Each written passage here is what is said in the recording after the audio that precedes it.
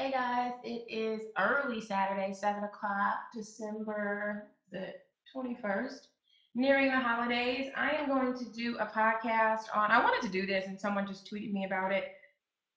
Then I'm taking off soon, so I said, okay, you know what, I'll do this. Lessons from my mother. I always refer to her as like America's gangster. Like my mom is so like fearless, doesn't care about anything, anybody. And I mean, the kind of stuff that I saw her do as a kid and say has sort of had a huge influence on who I am. And I have so many lessons from my mom, but just off the top, because that's how I do these, I don't think too much about it. And I'm pretty sure after I do it, I'll think of 100 other things. But 10 lessons from my mother.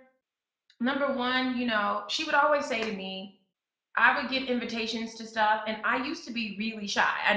I know it's hard to believe that today, but I used to be really, really shy, and I didn't want to go to people's parties and events because I was just too shy. My mom would always tell me, if you're not gonna go to Kelly's party, then you can't have one because I'm not going to allow you to not support other people, but then expect other people to support you.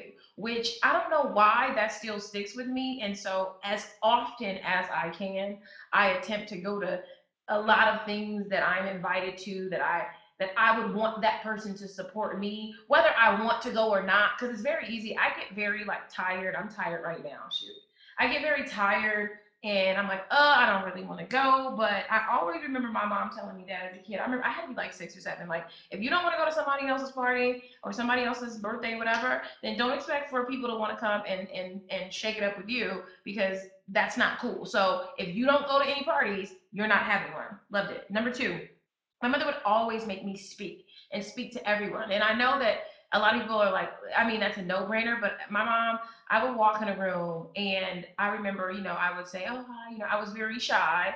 And my mom would stop the room. Like she would stop the conversation flow when I entered a room as a kid. And she would be like, did you speak? Like, did you acknowledge every single person in this room? And I remember looking at her like, is it really that serious, mom? Like, it's, I mean, I'm here.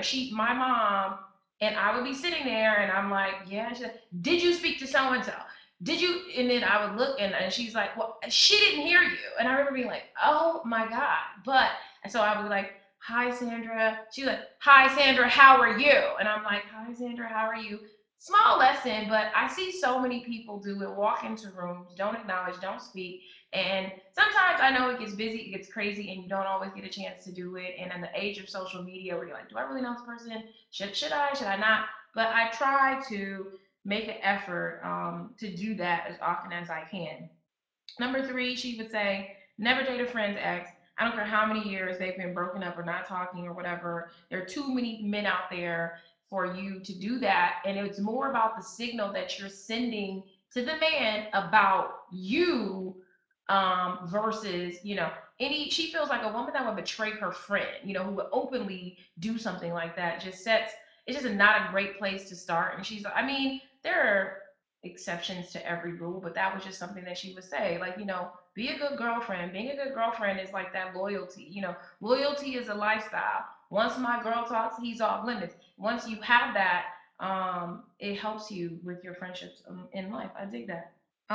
Number three is funny. She would always say, never ask permission for anything that you don't need to. So I remember I would be talking to her on the phone. I'm like, yeah, I was gonna ask if I could take tomorrow, ask my boss if I could take tomorrow off work. And she's like, ask for what?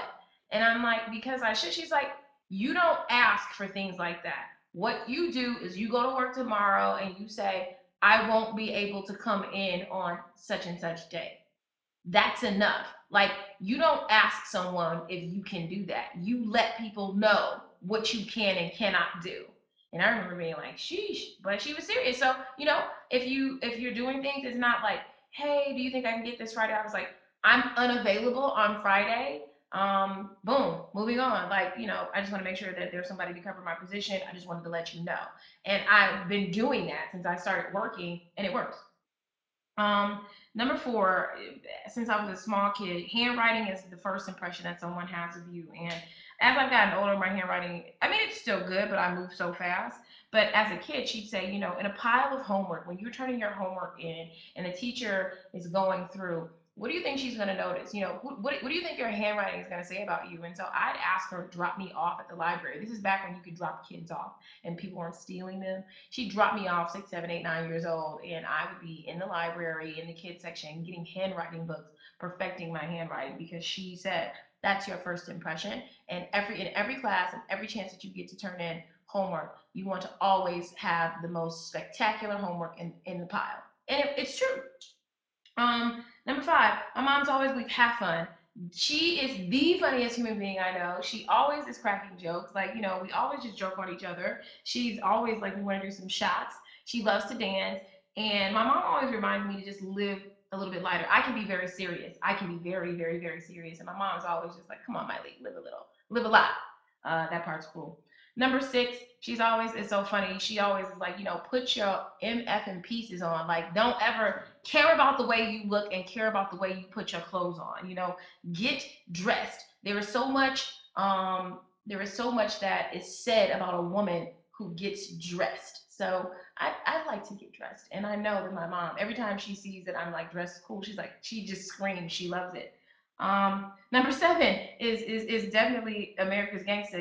If you say something to or about someone that would cause them to hit you in the mouth, you need to think about that before you say it. So if you are going to say something rude and disrespectful about somebody, you need to ask yourself, if this person hit me in the mouth, would I be okay with that? And if I'm not okay with that, I probably shouldn't say it. But if I'm gonna say it, I need to be prepared to get hit. And that's just kind of how she would always say how to govern what comes out of your mouth. Number eight, she always would say when choosing a man, think about the kind of father he'll be because relationships end, but parenthood should and never does. And so that is something that I always am considering while dating is what kind of man, what kind of father this guy would be because my parents are divorced, but my mom is always like, I picked a great father. He is someone who wanted kids, begged me to have kids, and is in your life, insists on being in your life. He definitely isn't absent. So she's just like, you should pick someone that you know is going to be present as a father, whether you guys stay together or not. That is so important for the children. I think that's very smart.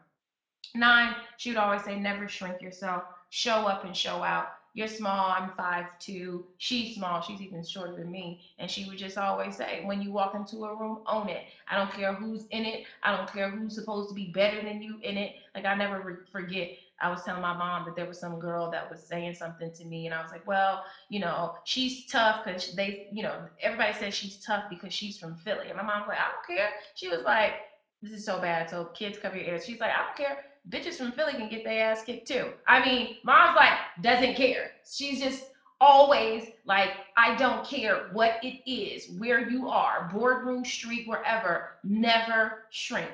I love that. And finally, she would just always encourage me to do it anyway. She's like, Myleik, if you know what you want to do with your life and you know that you love something, whether I or your father or people, anybody understands it or not is not your problem. Follow your heart, chase your dreams all the time. And she would just always say that. I remember I'd be talking to her and I'm like, well, people don't get it. And she's like, what, Myleik, even if I don't get it, so what? You have to live your life. And that's what she would always say. You have to live your life in the way that you see fit. And so I always kind of I loved her for that and respected her for encouraging me to always be myself, whether people understood me or not, whether she understood me or not.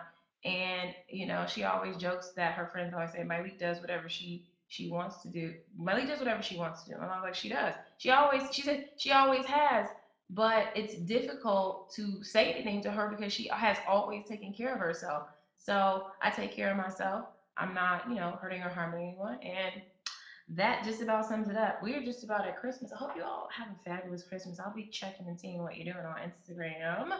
I'll be in the sun, 79 degrees in Los Angeles. So I'm packing shorts. Have a good one.